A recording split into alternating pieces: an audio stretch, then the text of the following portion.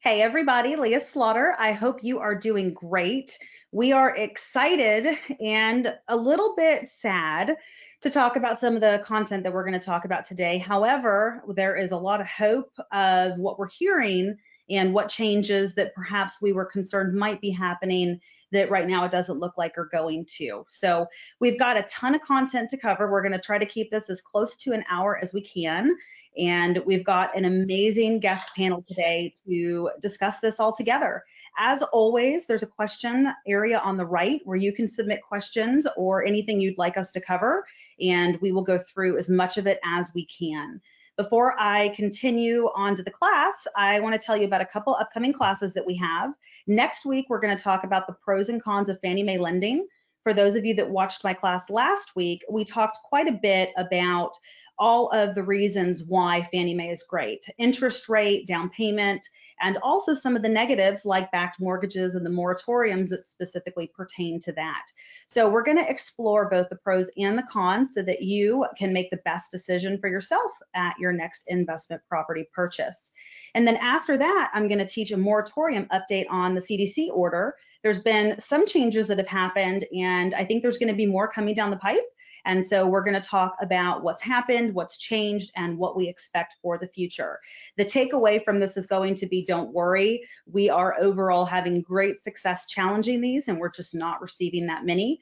But it's also important that you understand what's going on for those of you that have properties in other states where also might not be going quite as well as they are here in landlord-friendly Texas. Now, I want to make sure you know you can always go to our Facebook page to see our upcoming events and register for those in advance. So of course, we always send out our flyers, but you can also see the upcoming class schedule beyond just the snapshot that I show you in the classes. And then for anything that you want to go watch again, or you want to see other classes or media that you may have missed, you can go to our website and go to the media page, as you'll see here, or you can go to our YouTube channel and subscribe to our YouTube channel to watch the replays of all of the wonderful classes and webinars with both us and our guests. Now, before we get started, I want to make sure that we go over the disclaimer. As always, we're going to give you the best guidance and advice based on years of experience in our own investment property ownership and journey, as well as operating a real estate and investment property management firm. There are no guarantees, there's no crystal balls. We are always going to do our best to guide you and provide you the tools and the contacts to help guide you along your way. We are one tool in your toolbox, as I always say, and of course, there's many others that are going to guide you along your investment journey. 3 of those great tools are here with us today, and I am so excited to get started. So as an overview, we're going to talk about what we expect to happen as we move forward with the changes now that the election has finished. And there certainly is going to be changes. I don't want to give the wrong impression that we don't think that there's going to be modifications to a lot of the things that we're going to be talking about today. So we're going to go through taxes, 1031 exchanges, lending changes, regulatory changes, and also some of the things that we've been hearing from our sources and the people that we have at the top looking at and kind of just exploring all of these items. So to get started, let's do an introduction of our panel today. Daniel Munoz is the branch manager at American Financial Network. He and I have worked together a really long time, and he is just absolutely incredible. I have never met someone with a knowledge in lending, specifically conventional lending, in my career. So Daniel, tell us a little bit about yourself and what you do. Well, so your slide there's a little bit out of date. I think I'm actually at 18, maybe 19 years now. Oh, even better. There, but yeah, I started in this way back in the early 2000s, and you know we've just kind of grown and grown and grown to a level to where we are probably one of the go-to people in DFW when it comes to lending, and we're strictly conventional, which means Freddie Mac and Fannie Mae lending. We have access to some of the niche products, but we really don't dive into that. I'm a firm believer in stay in your lane, like what you're really good at, just and knock it out. So this is what we're really good at. You know, if there's a way to get it done, a lot of, analyzing self-employed tax returns, dealing with clients that own, Leah's sent me clients that literally, they're some daunting files when it comes to, I've literally got somebody else clients that have 30 properties, and those are it's just tedious work in putting all that stuff in, but it's not complicated. But you get a hold of the wrong lender that looks at that and they're just like I can't do this, I can't help you, you don't qualify. Well, that's probably not the case. They just don't know what they're looking at. So For the last probably 10 years, I think we've been really focused on lending to helping people actually build up investment portfolios, because everybody here in my office, we eat, live, breathe real estate, and we're firm believers in building up a real estate portfolio here. So that's us. And a funny little side note, so we decided to transition our taxes this year to doing just a schedule of all the rental properties. And Howard, who's here, did it for us. And I thought Daniel was going to have a heart attack. So, y'all all know who Luann is if you've been watching our classes, but Luann is the best intermediary for 1031 exchanges that we have worked with, and she's just an even more incredible person. So Luann, tell us just a little bit about you, your company, and what you do. I don't know if I can top that. So I'm Luann Blau. I've been working for Exchange Resource Group, 1031 exchange intermediary for almost 8 years now. Had a mobile notary business before that, still will occasionally do that, but felt like this was the right thing to do. And so we educate and talk to people all day and jump through hoops to make your exchanges smooth and cost effective on both sides. Company I work for is in Denver. We hold people's money in a bank, and I work with some very, very, very fine people. The one thing that I love about Luann, and just speaking from experience, some of our clients use other companies who are based out of California, and there's a very different experience with some of the other companies. And I'll say it's the difference between the handhold flexible approach and the ironclad make everything as difficult as possible approach. So if you want easy 1031 exchange process, Luann is definitely your go-to. And we even like particular lenders, Daniel. It makes a huge difference, because if the 1031 is not on your side, or not they're not on your side, but if they're not flexible, and man, there's just a lot of moving parts, especially in a mortgage transaction. If you're using financing, if people aren't accessible or non-responsive, or if they have hard deadlines that they can't work with you on, man, it makes things so much more difficult than it has to be. Well, thanks. It's all, we talk a lot about it's your group and it's your everything, right? So if you don't have the right team behind you, then nothing is going to go the way that you want it to. And so the property can be great and your sale price can be great and everything can be great, but in reality, it really has to be the team as a whole. And so that's the most important thing, I think. Now, finally, we have Howard Goodman, and Howard is fantastic. He is a kind of jack of all trades when it comes to finances, but of course he is a CPA and he is just absolutely wonderful. And one of my favorite things about Howard is I throw a lot of curveballs at him, and he doesn't always know the answer to what I ask. And I love that he goes and researches it and he gets me exactly what I need to know, no matter how crazy what I'm asking is. And so he really is there to work for his clients and for our clients and for us. So thank you for that, Howard. I'll let you guys know a little bit about myself and where I'm from. I'm originally from New York, but I've been in Texas for 20 years and don't really plan on leaving. I started out as a CPA with the large firm Deloitte, and then after a few years moved over to Wall Street, where I worked for about 2 decades in internal audit, and then as an operations manager in some of the larger investment banks like Lehman Brothers, Salomon Brothers, Citibank, et cetera. Then about 10 years or so ago, with one of the Wall Street crashes, I decided, you know what, I just want to hang out my shingle and do what I do best, which I believe is just deal with individual people, small business owners. And that way I could take all of the operational and global operational experience that I'd learned aside from my CPA background, and then help that to grow small businesses. And so that's really who most of my clients are. In the last few years, after having met Leah and Michael and OmniKey, getting involved with their business, I've just taken a deep dive into real estate and rental real estate investing, and I absolutely love it. I'm learning every day, but now I sort of try to consider myself an expert, which is why I believe Leah invited me on the webinar. I think the key things here, the questions I get all the time, of course, are people who are just starting to invest and now growing to 5 properties, 6 properties, 10 properties They want to know if they could take tax advantages for being a real estate professional. Do they spend enough time doing it that they can claim more losses? Also, there are other tax strategies, 1031s obviously, which is the land specialty, which is why I'm glad we work with people like herself. Also, cost segregation is an issue that's become very big now, where you can take much more depreciation in the first years of owning a property than you would otherwise. And also, I do everything else, like Leah says, sort of a jack of all trades. If you don't have an LLC yet, but are wondering whether you should have one, how many properties should go into each LLC, once you grow, should your LLC be registered as an S Corp with the IRS?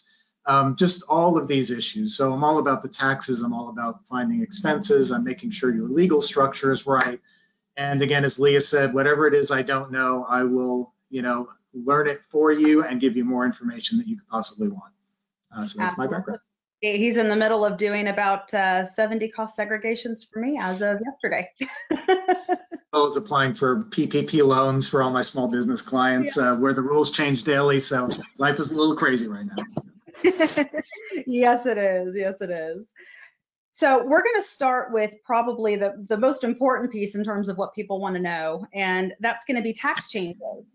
And this is going to be a lot of different things, right? So we're not just talking about paying more taxes, but we're also talking about what's going to change with what you can deduct, what you can depreciate, and everything in between. So let's kind of start with an income tax discussion. And Howard, I'm going to let you lead some of this. What do you think we're going to be seeing as we approach this first year in the Biden administration? Well, I think what, a lot of people have been hearing is that tax rates are going to go up. The question is how much and on whom? And I think the numbers that we hear all the time is that the Biden administration and the Congress is going to target people who make more than $400,000 a year. And generally, I think they're talking about married couples, but that's really sort of the golden number. So one of the largest changes that could happen is a change in the capital gains rate, because right now, the maximum capital gains rate, which is what you pay when you sell a property, assuming there's no 1031 or anything involved, right now the maximum is 20%. And that 20% doesn't kick in until about $441,000 of income for a single person and $496,000 for a married couple. Now, what they're talking about doing is they're basically thinking about raising that so that in this case, specifically with capital gains, they're talking about people who make $1 million. So they say if you're somewhere between that 400,000 and $1 million, once you're over the $1 million, we're changing that 20% now to 39.6%. And on top of that, there's a 3.8% net investment income tax that came in with the Obamacare legislature about 10 years ago. So ultimately, you could be paying about 43% in tax in capital gain if you happen to be in that tax bracket. Again, if you make less than $1 million, not too much to worry about here, but many people in our audience may very well be in that category. Howard, what about the state rates? What about the state? What about the state tax rates? Is that going to be added on to that? I'm sorry, was that state or a state? State. So the state capital gains rate.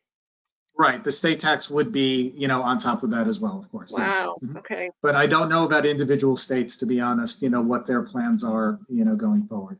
As we know, when we hear speaking about income tax rates, we hear all the time on the tax brackets that people who do live in high income tax states, New York, California, they could be paying 60, 65% of tax, on a marginal rate on their top tax dollar. And the thing we have to remember is that, and we're going to talk about 1031 exchanges a little bit later, but if those do come under fire and we get to a point where that does change or disappear, which again, I don't think that's going to happen, but we're going to explore that, then this capital gain rate becomes extremely important, especially for those of us that are invested in real estate. And the next thing on the slide is the Section 199A deduction that came in with the Tax Cuts and Jobs Act of 2017. That's where if the real estate is the business and it's in your income tax as a business, you basically get to not pay tax on 20% of your income. So that if your net income or net profit is $100,000, you're only paying tax on $80,000.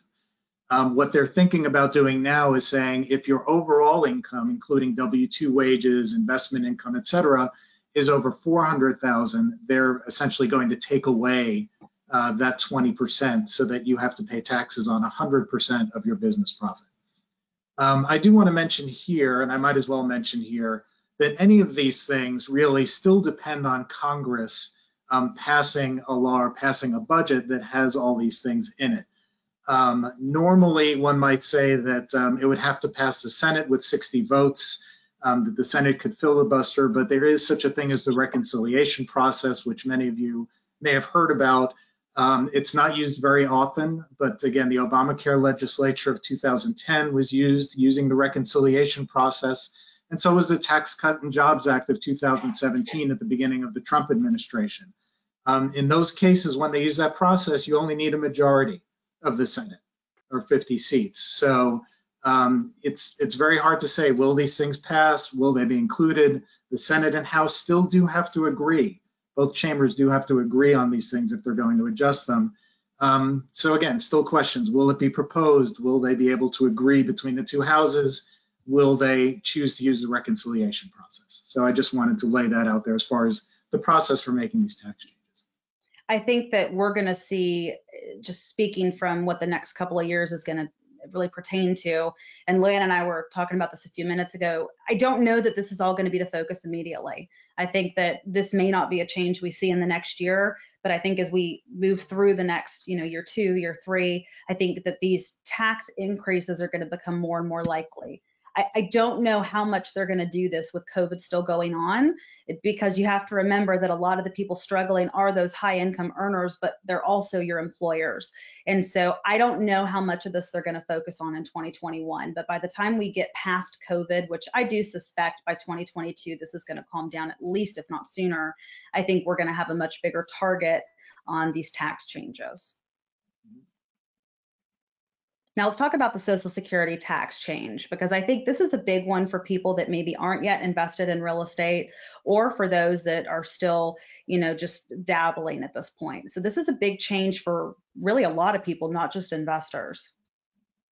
That's right. So here, the Social Security tax right now, and it's always been this way, or at least for as long as I can remember, basically, even if you're a W-2 employee, once your earnings get up to a certain point, in this case, 137,000, you basically stop paying Social Security tax, which if you were an employee, that would be 6.2%. As a self-employed person, which you are as a real estate investor, you're basically paying self-employment tax, which is basically both the employee and employer side of Social Security, which brings it up to 12.4%. So again, even as a self-employed person, a person investing in real estate, you would be paying, only that 12.4% up to the limit. However, the talk is of changing the law so that you won't have to pay anything between, let's say, 137,000 and 400. But once your income goes above 400,000 again from that self-employment income or rental real estate activity income, that 12.4% is going to kick in again. So if you can imagine, let's say your income was $500,000, now you would have an extra $100,000 times 12.4%, which is $12,400 that you would be paying in taxes if they change the law this way. So Howard, question, one of the big goals as real estate investors is to try to get as much depreciation and things to reduce our income as possible. So when we talk about these numbers, are these gross income numbers or are these net income numbers? Because that makes net income numbers, net income. So for people that are building a real estate portfolio and doing cost segregations and gaining a portfolio for more depreciation, in theory, that could counteract a lot of this. Absolutely, at least in 1 year, especially cost segregation. Yes. So one of the things I want you to think about, everybody, as we move through this is now more than ever, there's a lot of scary things being discussed in terms of tax law and with 1031 exchanges and everything else. But at the end of the day, the only chance we all really have to reduce what we're paying is through deductions. And real estate, honestly, is about as good as it gets. And it's one of the few things that stays regardless of what your income range is. And so I want you to move through this thinking about how real estate now more than ever is going to be the tool that we're all going to use to save on our taxes. And that's a real important point to remember. because I think we can get lost in some of the talk and the fear. And at the end of the day, there's a reason why so many of us are buying everything we can right now. And there's a reason why Howard is doing all these cost segregations right now for me personally. And that's because, and Howard, we'll take just a quick second and go over cost segregation. It essentially allows you to depreciate value of the property, certain items at a much higher scale. And so generally, like for me, I think it was $450,000 this year of depreciation benefit, tax savings. And so I think the depreciation was what, 1.2 million or something like that, and the savings was 450,000. And so that carries over, right, Howard? And that's not something at this point that's at stake. So for those who own property and haven't done a cost segregation, that might be something worth looking at to help stave off whatever increases may happen this year or next year. Would you like me to discuss a little bit about cost segregation now, Leah? I would just do a very, very basic thing. And for those of you that want more information, we did a class on this, so you could go pull that up on the YouTube or the website. So basically, when you own a rental property, when you purchase it, you can depreciate the cost of that property less the land, which isn't depreciable, and depreciate it over 27.5 years. So you just take the cost divided by 27.5, and that's an additional expense or deduction that will reduce your income and your taxes. What cost segregation does is it takes advantage of two tax principles. One is that there are certain items that make up the property, things like plumbing, electrical, appliances, flooring, things that wear out much quicker than 27.5 years. They really only have a useful life of 5 years or 7 years or 15 years. That in combination with a law that Congress passed called bonus depreciation, which allows you to write off 100% of the value of an item if it has a useful life of 15 years or less.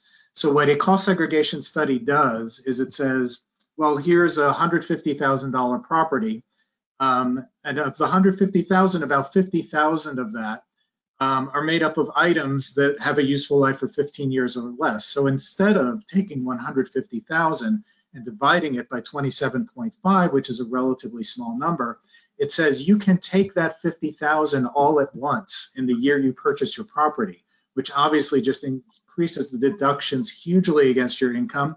And again, as Leah mentioned, it can be carried forward if you don't have enough income to offset the losses. Not only that, but in the other 26.5 years, you still get to take the remaining balance. In this case, it was 100,000. You still get to take that 100,000 and depreciate it over 27.5 years. So, great value. Again, you do have to pay for cost segregation study. There are some that are less expensive, some that are more expensive, but they're really very inexpensive options to get that number, have an engineering firm determine what you can write off in that first year, and the benefits more than outweigh the cost of doing that study. Yeah, and for those of you interested in doing that, Howard can assist you with that, or feel free to reach out to me and I can give you more information on that. It's definitely something that I recommend everyone look at, especially over the next few years. Now, this is really important, and I don't know that a lot of people realize how important this is, but a lot of America doesn't own property, or if they do, they only own their primary home. And one of the ways that they build an estate or they build assets is when a family member dies and leaves property to them. A lot of us have been through that process. It's already difficult enough. And unfortunately, one of the things that's at stake right now is this change and a death tax. And so, Howard, will you explain a little bit about how this would work and how it would affect those situations? Sure. I may not read through the words on the slide exactly. Y'all can just sort of look at it later. But essentially what it is let's say that you've inherited a home from someone who's passed away. And let's say they bought it 30 years ago and they bought it at a cost of $50,000. Well, today that home's going to be worth $500,000. And let's say you want to sell it right away. Let's say you don't want to invest, because this is really about selling the property ultimately. And then you sell the property for $500,000. What the current law says is, well, it wouldn't be fair for you to pay tax on that $450,000 gain. It's not your fault. You didn't earn that gain. You didn't invest the money. So basically, you wouldn't have to pay tax. You inherited something worth $500,000. You sold it for $500,000, no gain. What they're thinking of doing, and that's called a step-up basis, because the basis or cost used to be 50, but for your sake, the government is saying we'll step it up to the $500,000 it's worth when you inherit it. What they're thinking of doing is basically eliminating that. They're saying you got this property, We, the government, we feel like we're being cheated out of that taxes on $450,000 gain that your relative would have paid. So we're going to take it from you. Thank you very much. So again, this is one of those things. It may happen, it may not happen. It was in various, if not official tax plans, rumors, speeches. But again, this could have a very significant effect on the cash that you would have left after selling an inherited property. Yep, 100%. Right, and especially, I'm sorry, Leah, not to interrupt, but especially if they raise the capital gains tax. So that, again, imagine in this scenario, your gain alone, forget about what you make in other income outside, your gain is $450,000. That puts you in that tax bracket where all of a sudden the capital gains is not 20%, it's 39.6%, all at no fault of your own. So I'm sorry. No, that's perfect. I've just got a couple questions. So number one, how much does the cost segregation study cost on average? And also, if I didn't take that depreciation in the year of purchase, can I do that in a subsequent year? I'll answer the second question because it's easier. The answer is yes. You can take it in a subsequent year. You can't choose what year, but the year you do the cost segregation study, that's when you can do it. The question about the cost of the study, there's really different levels. I happen to partner with a firm that can do a study that's basically very simple. It's done with software, proprietary software, and they charge roughly $350 to $400 per property. And what you get is an engineering report. Basically, it's not based on your specific property, but they know based on the location and the cost and the type of build, you put in what kind of roof does it have, et cetera, et cetera. And they're pretty sure that, this is the right percentage of the cost to use that the IRS will approve. And they put what they call their audit protection, where they will defend their calculation to the IRS.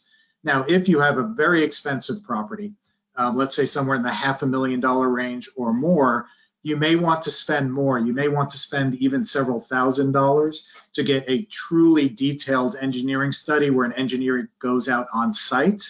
Obviously, the tax savings are much greater, which would cover that additional cost, the several thousand versus 400. But again, the larger the property, the more attention it could bring from the tax authorities and the more detailed of a report you want. But if you have a smaller property that's 120,000, 150, 200,000, these $350 to $400 reports definitely will serve you and serve with protection, usually backed by the engineering firm for the cost savings. Perfect. Now, next we're going to move on to changes that we're seeing and what we're expecting for real estate investors. But before we start there, Daniel and Luann, is there anything that you want to add to our discussion on tax changes?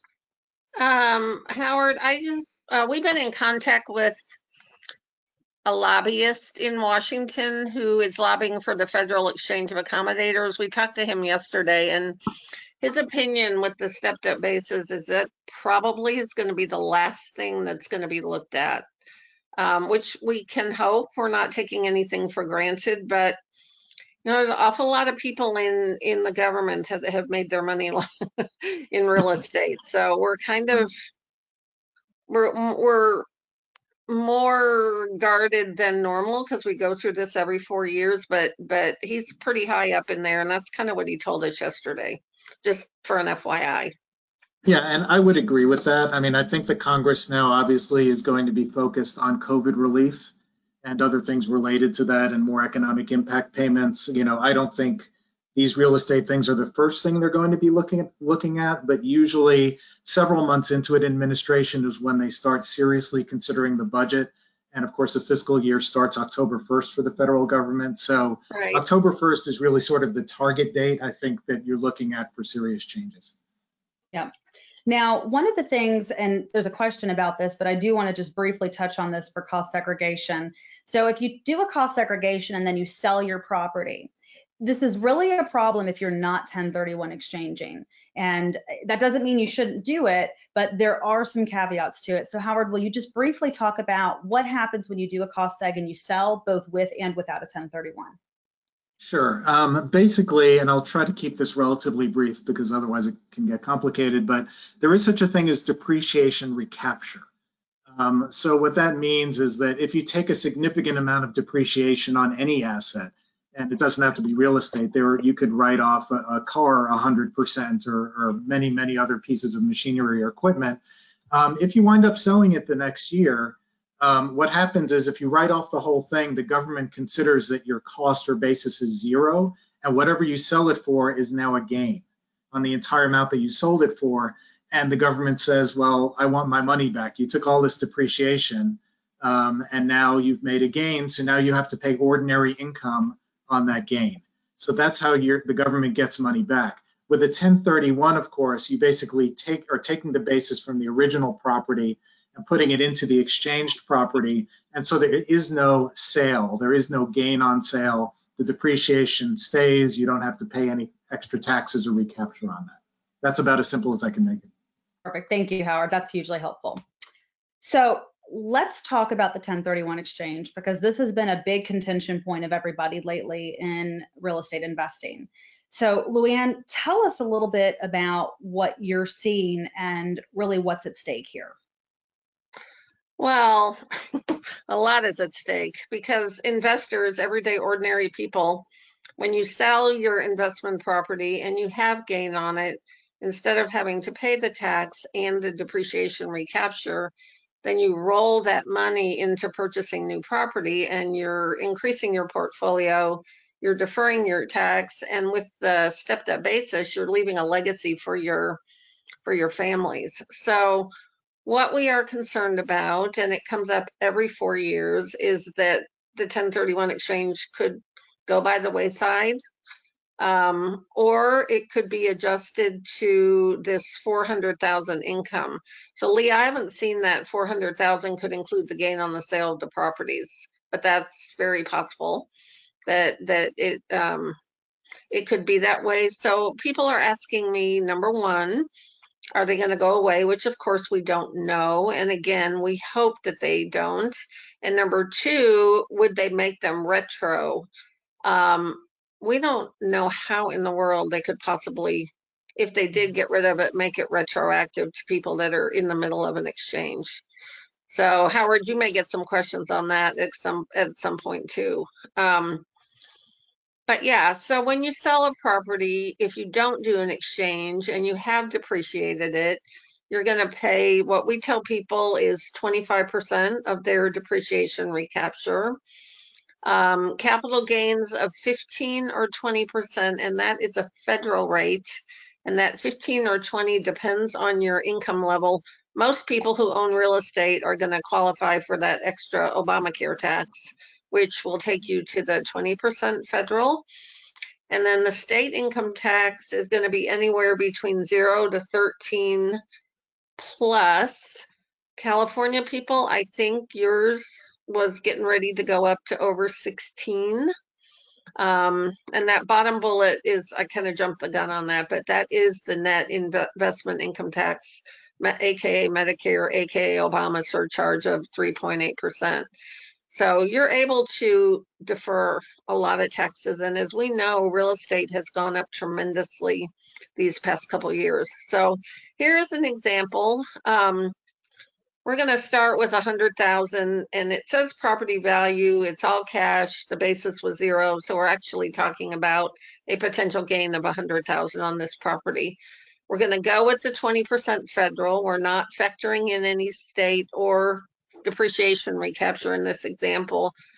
The first one shown is going to do an exchange. So they're going to defer their tax. So after tax, they have 100,000. We're going to assume, Daniel, that there's 20% down for a loan, or has it gone up? Is it? You can do 20. You can get away with 20. These examples are a couple years old, so that's why I'm checking. So in theory, they put 20% down. They could buy 500,000 worth of property, increase their portfolio. B, the second one, goes ahead and pays the tax of 20,000. After tax, 80,000. They are eligible to buy 400,000. So we look, what year? Okay, this is 5 years down the road. And again, these are very general examples. We're assuming that the property value from that last slide, the 500 and 400, has increased 5% a year. So A's up 638, B's at 510. A exchanges again. B goes ahead and pays the tax. At the end of the day, A has paid 0 tax and is able to buy a portfolio of close to 700,000, and B has paid 42,000 in tax and is around 440. So it's widening. And then if you looked at example in 10 years, if you started young, you look at the end of the day, A is like Leah. A owns property close to $1 million, and B is not even at 500,000 yet and has paid 66,500 and some dollars in tax. And one thing I want to point out is this only assumes you exchange every 5 years. For our clients, right, people like me, it compounds far beyond this. And so really at the end of the day, it's a very important process. It would be hugely detrimental to lose this option. I've got just a couple questions. So number one, is the 400,000 income level that's been mentioned by Howard for an individual or married couple? I have to pun on that one, Howard. You know, all you ever hear is 400,000. They never really say single or married. So to be honest, I don't have a really good answer for that. They just say income over 400,000. So it could be either or both. I'm thinking it's going to be individual, but I could be wrong, just because if they truly were to make it 400,000 for a couple, your people in California and New York and your very expensive areas, it's going to affect those states significantly. And those are the states whose senators and representatives are driving this. So I'm going to make a bet that it's going to be individual, but we'll see. Now, another question, can that $500,000 be more than one property? Yes, this is total value of property. How you distribute that is dependent on what you purchase. So here in this example, your 954 and your 488, that's total sum of all properties leveraged at 20% down. And again, that's assuming you did an exchange at year 5 and year 10. I have another question along those same lines. So yes, that would be like $500,000 properties for that first example at $500,000. So then, Luann, let's look at 20 years. And this is, again, only one more exchange now at year 20, but look at those numbers. It's incredible. Yeah, it's amazing. 3,640,000 and zero zilch tax. If Dan was here, he would say, you defer, and then you die. And then at the present time, that's seriously what he says. At the present time, that 3,640,000 would be a stepped up basis, and your heirs would inherit, and then their new basis would start at that number and increase from there. B has paid over 100,000 in tax, and it's still not reached the $1 million threshold for their property. So it's huge. It's absolutely huge. Great question for you. And this isn't coming from a client, this is me. Let's assume that this person who now is in 3.6 million in property does a cost segregation. And let's say they get, I don't know, $1 million in cost seg item. When they go to sell in 5 years, are they going to pay back all that money, or is the gain going to increase and therefore they don't owe any money back, and then they can go buy and do it all over again? And that question's for me? Yes. Yeah, I'm sorry, I had some things. It's not for me, Howard. Yeah, no, I just had some messages coming in and it kind of blanked out the voices a little bit. So basically, you know, the gain is simply calculated by the sales price less the basis in the property. And any depreciation, whether it's cost segregation depreciation, regular depreciation, that's lowering and constantly lowering the basis in the property. So there's other things that are included in the calculation. You could lower your gain based on the closing costs when you bought and sold the property, et cetera, et cetera. But basically, that's what the calculation is. It's simply sale price less whatever depreciation you've taken in whatever form, and that's your gain. Now I have another question, and this one is an important one. Can you do these 1031 exchanges with flips? And the answer is no. And generally the recommendation, and Luann, correct me if I'm wrong, it's a year and a day. It's all about the intent of the property. And so typically you want to hold that property a year and a day before you perform an exchange. Yeah, the IRS, that's exactly right. The IRS differentiates between flipping, which they look at as buying the property as inventory, strictly for the purpose of resale, as opposed to buying it, holding out, getting some investment income, and then selling it. So Yeah. the flips are normally tax short-term capital gains, which is a whole different ball of wax. Yep. Now, this is, to me, one of the things that nobody's talking about. And I want to make sure we cover this because I do think that everything else aside, there's going to be a lot of changes in the lending market and just the programs that are being offered, rates. I think we're going to see changes from everything from oil and gas to the types of mortgages that are available, the interest rate changes, the pressure that was done to keep the rates down during the Trump presidency. So Daniel, let's kind of tackle some of these items. What do you think and what are you seeing already just since he was elected? And where do you think we're heading? So first things first, I had to call my doctor and increase my blood pressure medicine because of all the tax implications that Howard talked about. Good Lord. But so, the number one thing Biden did immediately, you saw, I don't know, you may not have seen is that he installed a new head of the CFPB. Well, the CFPB is basically who regulates me from top to bottom. They control how I can get paid.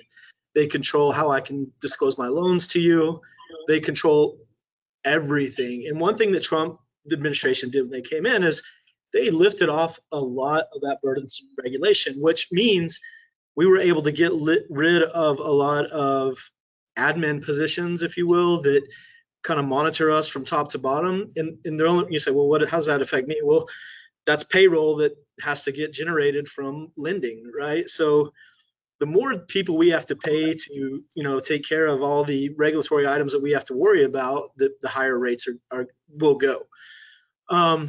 One thing that we know for sure, and this is just from the Obama administration, is that they love to, for whatever reason, well, I guess because they blame 2008 on mortgage brokers. They basically said we were the problem, which is no, we just sold what was available to be sold on the market, right? So at the end of the day, they came in and they smashed us. So from 2008 through, all the way through 2016, we figured out how to navigate through it, and you always find ways to overcome and make it work. But at the end of the day, they're going to come in with something. They've already installed a new head of the CFPB. And I don't know this guy's. What does that stand for? CFPB? The Consumer Financial Protection Bureau. Thank you. I heard that, didn't, okay. And so they have been, a lot of people said during Trump's whole administration, they're asleep at the wheel. Well, I don't know that that's truly the fact. They're just not trying to be burdensome on something that's just rocking and rolling right now. Now, when it comes to rates, I think, and this is a conversation I have with a lot of my clients, a lot of my employees, everybody's, if I had a crystal ball and I could truly tell you what was going to happen, I'd be a trillionaire and wouldn't be on this webinar right now. But yes, you would. Yeah, I probably. So the bottom line is, I think that we are in a unique position being in the mortgage industry. So that when things start to tumble, if they do, I think the one thing they have learned that they can stimulate the economy with is boosting the housing market, and that's keeping rates low. And I think we're so spoiled right now that if you try to mess with these rates too much, you're going to see rates do this. It's just the way, it's the nature of the beast. I can lock in somebody on a Monday at 3.125 and someone else at 3.375 on a Wednesday, and they could be the exact same client, exact same profile, but it's just timing and what's out there, what investors are doing. So now I will say this about investors: they tend to have knee-jerk reactions, right? So, and I wouldn't say when COVID came, that's not really necessarily a knee-jerk reaction. They just kind of protected themselves. So when COVID hit, we were just, everybody, I stood in my office and I go, oh man, here we go, 2008, 9, 10 all over again, because products were being pulled off the table left and right. Rates increased almost a point or more in some situations, and it all happened within about 3 hours. And then they just the hits kept rolling and rolling. Well, then all of a sudden they said, okay, we've kind of got this under control. and lenders, said, okay, relax a little bit. They started peeling back some of the overlays and the rate hikes, and because the money was still there, it's just they didn't know, nobody knew what was going to happen.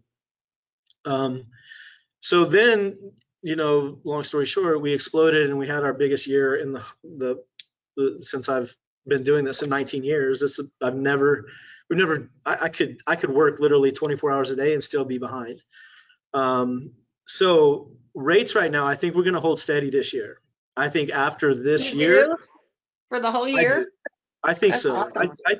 I think we're gonna be okay for the foreseeable future. Now, but like I said, we don't know who this new CFPB guy is. I haven't done any research on him, and I don't know what he's gonna do regulatory wise on us that could literally make investors step back and go, okay, great, that just cost us a 0.5 point in margin, so pass it on, right? So we'll know as the time goes on. But the crazy thing is say rates went up a 0.5 point tomorrow, you're at 3.625 on an investment loan with 25% down instead of 3.125.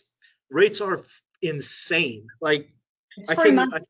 I can't even imagine, but that's how spoiled we are now. It's like someone's like, oh, 3.625. I don't know, man. It's getting up there. Like, oh, really?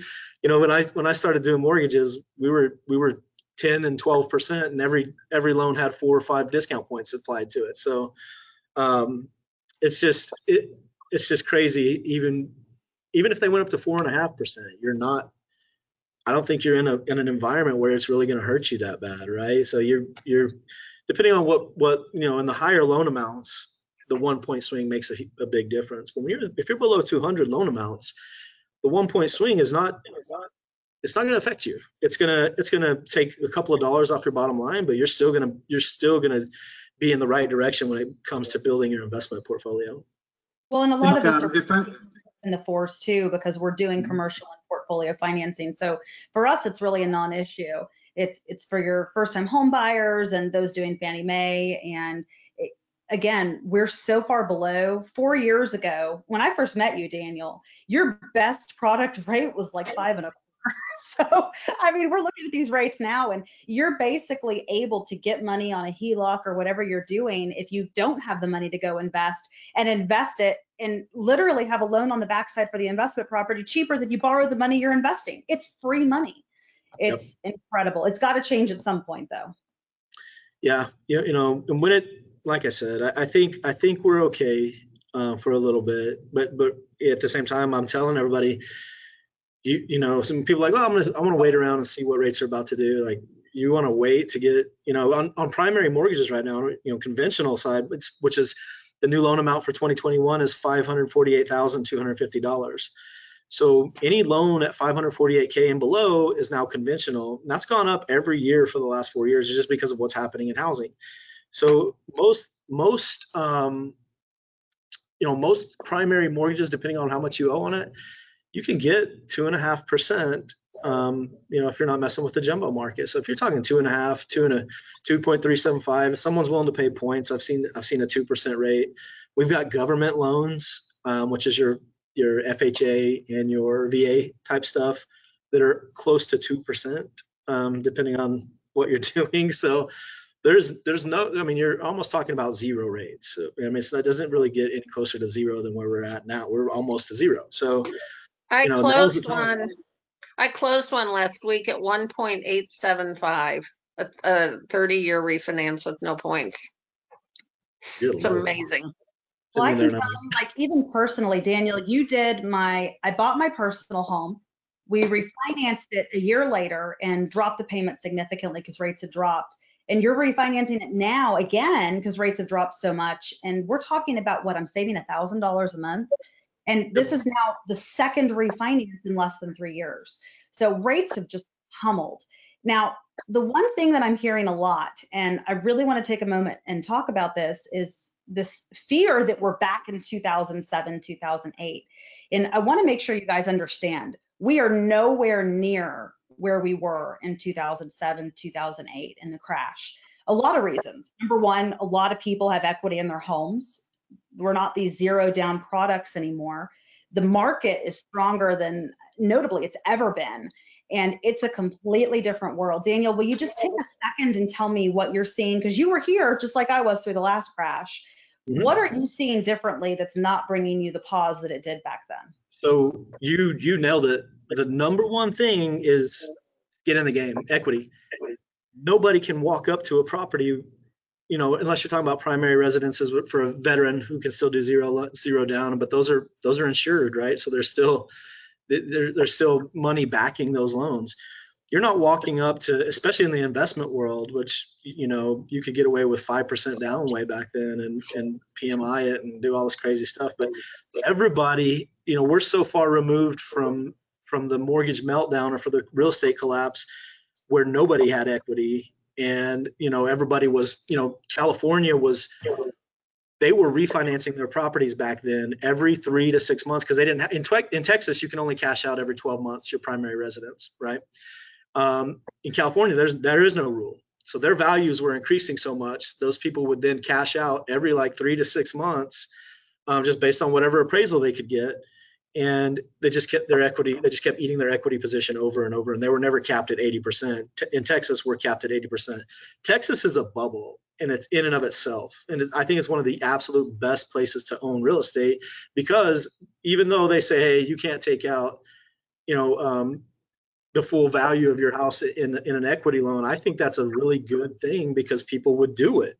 People would cash out to 95%, get in trouble, and then lose their house, right? Well, now in Texas, they don't allow you to do that. So I was around when they first started letting you do actual home equity loans in 2000 or whatever it was.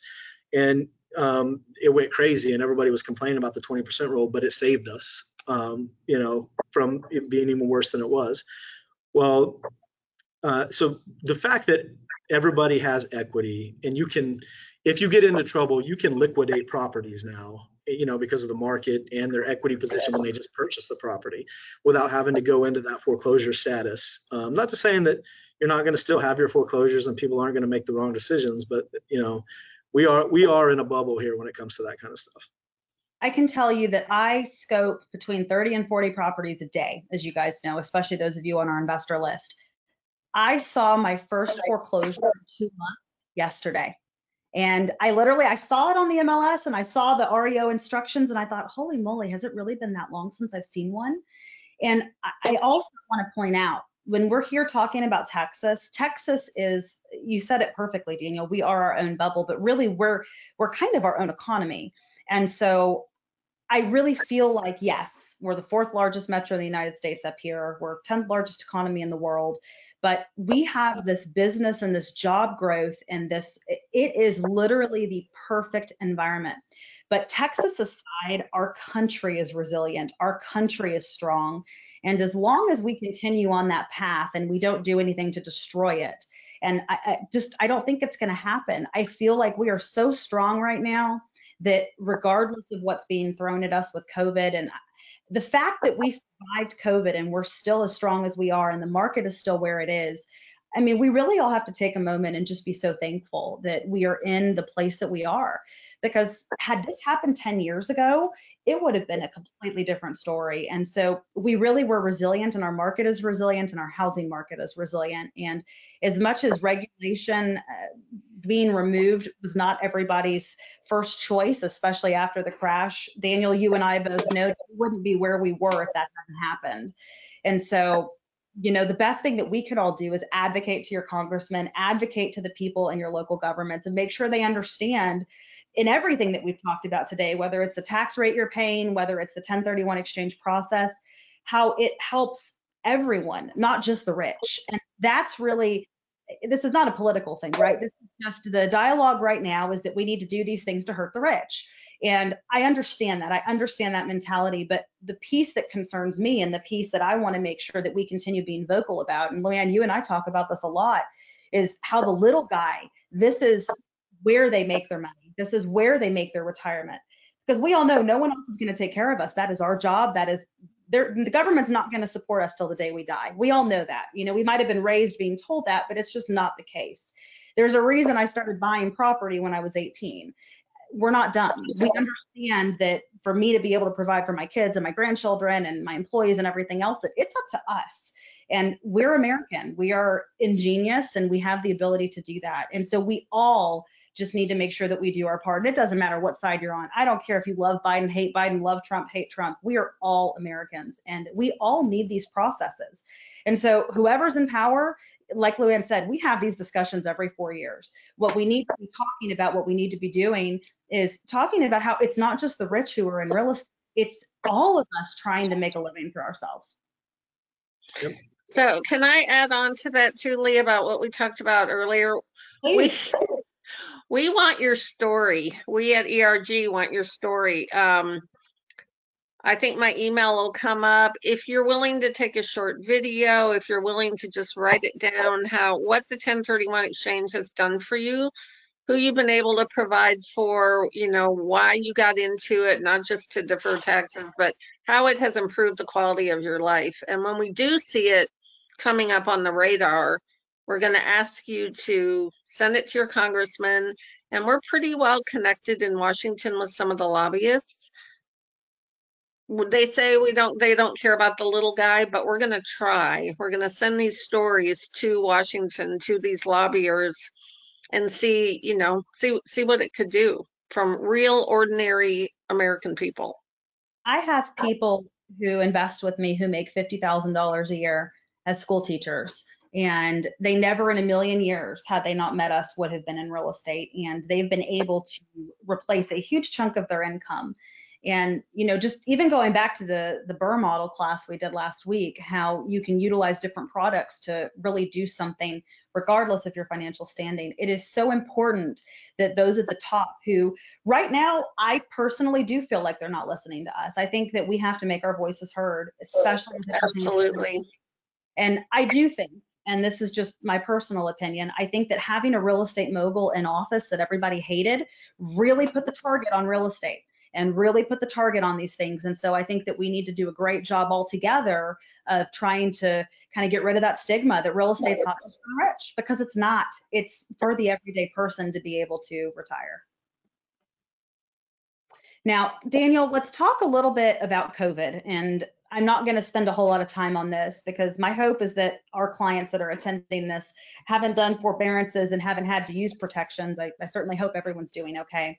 But let's talk a little bit about how that and COVID is going to affect future lending ability for people who did take forbearances, did take some of these, whether it's a PPP loan, whether it's a partial not paying mortgage for a few months. What are you seeing and what do you expect?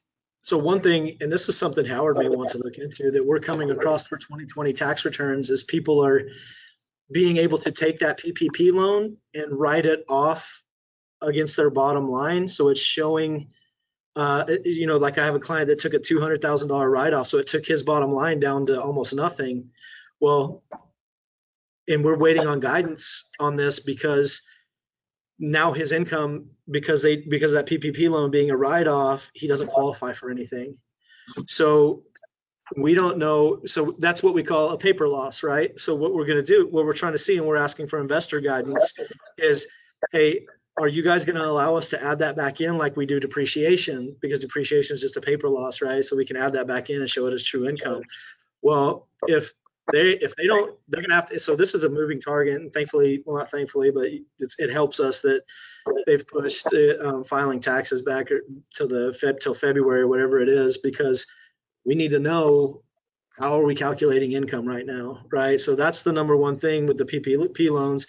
Is if you have a business, you took those, and then your CPA goes in and files it and reduces your bottom line down to virtually nothing, it's basically showing that you made no money. So you may not be able to borrow anything. So until that's one thing that's up in the air right now.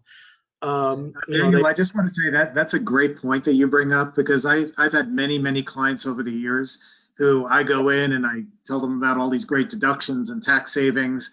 And then they say, yeah, but I needed a loan. Like, we can't do that. We can't take all these deductions. Yeah. And then I have to sort of work with them. Now, the IRS is always happy if you pay them more. And there's no law that you have to take every business expense as a deduction. So you don't have to declare them, and you could get a higher income as long as you're willing to pay the tax. That's great. It's extremely important to work with a CPA that understands what you're trying to do. So if you just send it over and they don't know what you're trying to do, you'll end up where you could just maybe not qualify for anything, and that's just a bad situation to be in. So when it comes to, they're whatever postponing the evictions, which with us, if I can send Leah the links and she can send them out to everybody, I may have already sent them out to you, but you can track whether your home is owned by Fannie Mae or your loan is owned by Fannie Mae or Freddie Mac. So you can go in and just punch in your address. If you'll have to have, like, I think the last 4 of your social, things like that, and it'll tell you who owns your loan. And those are the ones that the eviction moratoriums those are the ones that are affected by that stuff. Now, if you took the forbearance on your property, that hasn't changed. You have 2 choices right now. You either bring all the payments you missed current, and then you're eligible to refinance or purchase, or you have to work out a modification, basically, and they'll add those payments to the end of your loan. And then some investors right now are allowing 6 months of repayment history. So if you just came out of your forbearance agreement, even though you didn't pay all those payments back, you have to make at least 6 payments before you're eligible to do anything. Most investors, I will say, are 12 months. So they want to see 12 months reestablished payment history. And there's really no way around that. So, and I know a lot of people who have taken that, and they just get a lot of bad information, especially from the investors that they're putting the house in forbearance with. Oh no, the number one thing is, I'll tell you, it's not going to affect anything. We're not even going to, nobody will know. And the funny thing is, and what I have noticed about credit right now is that if you even just call and just have questions, not if you take the forbearance agreement, they're slapping that information on your credit report and saying, and it says loan has been affected by natural disaster. Now that triggers a whole tsunami of crap on the back end for us, that we have to go in and start proving that you never took that loan. We have to prove your payments, all that good stuff. And there's nothing been, and that involves getting them involved to have them write letters, and your servicers aren't happy to write letters, and they're not willing to really put their name on anything. So you just got to be really, really careful, and only do that if you need it. Some people just called me and said, hey, I just want to skip these 6 payments. That sounds awesome. I just pocket that money and move it to the bag. I'm like, okay, but as long as you're not planning on buying or doing anything for the next year, go for it. So, but if you have any, just don't do it if you don't need to do it. It's not worth it. And the one thing I do want to clarify, when he's talking about the backed mortgages and evictions, he's talking about homeowners being evicted out of their homes and foreclosed. When we talk about the CDC moratorium and all that, that's different, and that applies to all mortgages and all cash-owned property.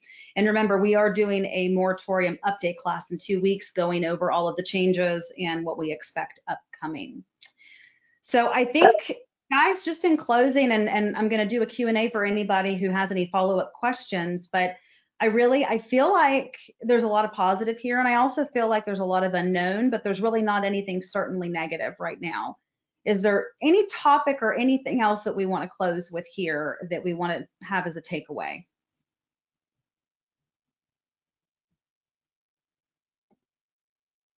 Okay. Just be proactive. Yeah. Be proactive with your representatives. Yes, definitely.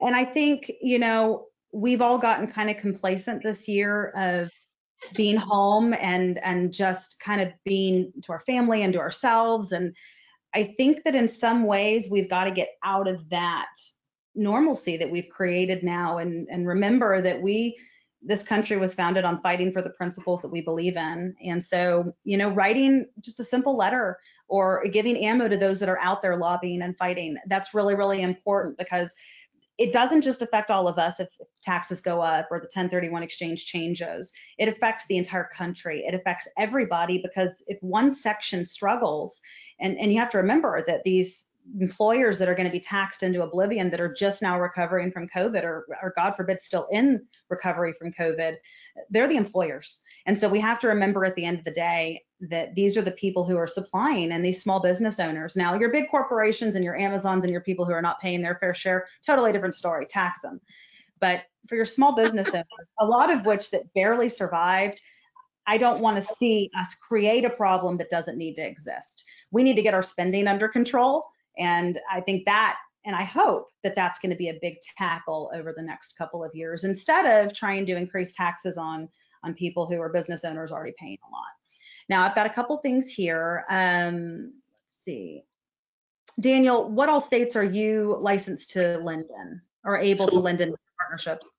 So technically, I can lend in all 50 states. What we have is we have my couple. I have what's set up. It's called a referral desk. So within AFN, AFN is a huge company. We're in all 50 states. Even though each branch is independently owned and operated, like I own Plano, we don't have anything to do with any other office. But I have guys set up that's licensed in all 50 states. So even though I technically wouldn't be your loan officer, I would handle everything, and the loan would just fund in another guy's name. So truly, I can help you in all 50 states. And I know I get a lot of questions, and let me just throw this out there. If you owe a lot of people want to check into refinancing. If you owe 150 or less, and you're looking at, even if you're in the fives, it's hard to find the benefit on refinancing less than 150, even if you're down in the mid threes, because the cost is, call it $5,000. So if you're refinancing, you're only saving 30 or 40 or 50 bucks a month, and you're paying $5,000 to do that. That's not going to work especially if you're with Leah's plan. Your break-even time is going to be more than the 3 years that she probably wants you to hold the property to begin with. So you can eliminate, I know it's tough to hear that rates are that low and you're paying that, but when the loans are at that level and the spreads are not going to make a huge difference, it's not worth spending the cost to do it. Yeah, I've got loans that I'm sitting in the fives and low fives, high fours, because I know I'm going to sell in the next year and a half, and the break even's almost 4 years because of the closing costs. So we're all making those decisions. It's, the rate is just a number. Obviously, you liked the numbers when we all went into it at the higher rates, but we have to look at the end of the day, the cost to get that lower rate. Are we going to own the property long enough to realize it? And with most of our customers, the answer is no. Right.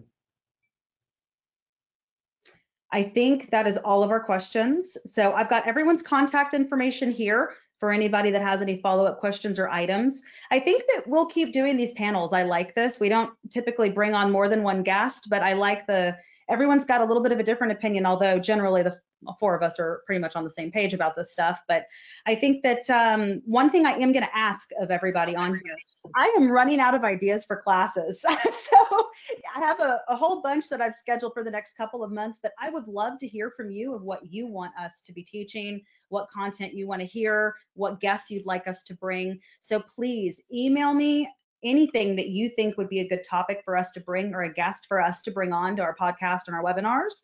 And we will absolutely make that happen for you guys. As always, we are so thankful for all of our OmniKey family, both our vendors, our clients, everyone who has helped us get to where we are. We have all braved through an incredible year, and I am so blessed to have all of you along this journey with us, and to be able to help you on your journey as you move to your financial freedom and passive income in real estate. So again, as always, thank you so much. Look forward to seeing everybody next week, and have a fantastic weekend. Take care, and thank you again, everybody, for joining us today. Thank you. Thank you, Leah. Thank you. Bye.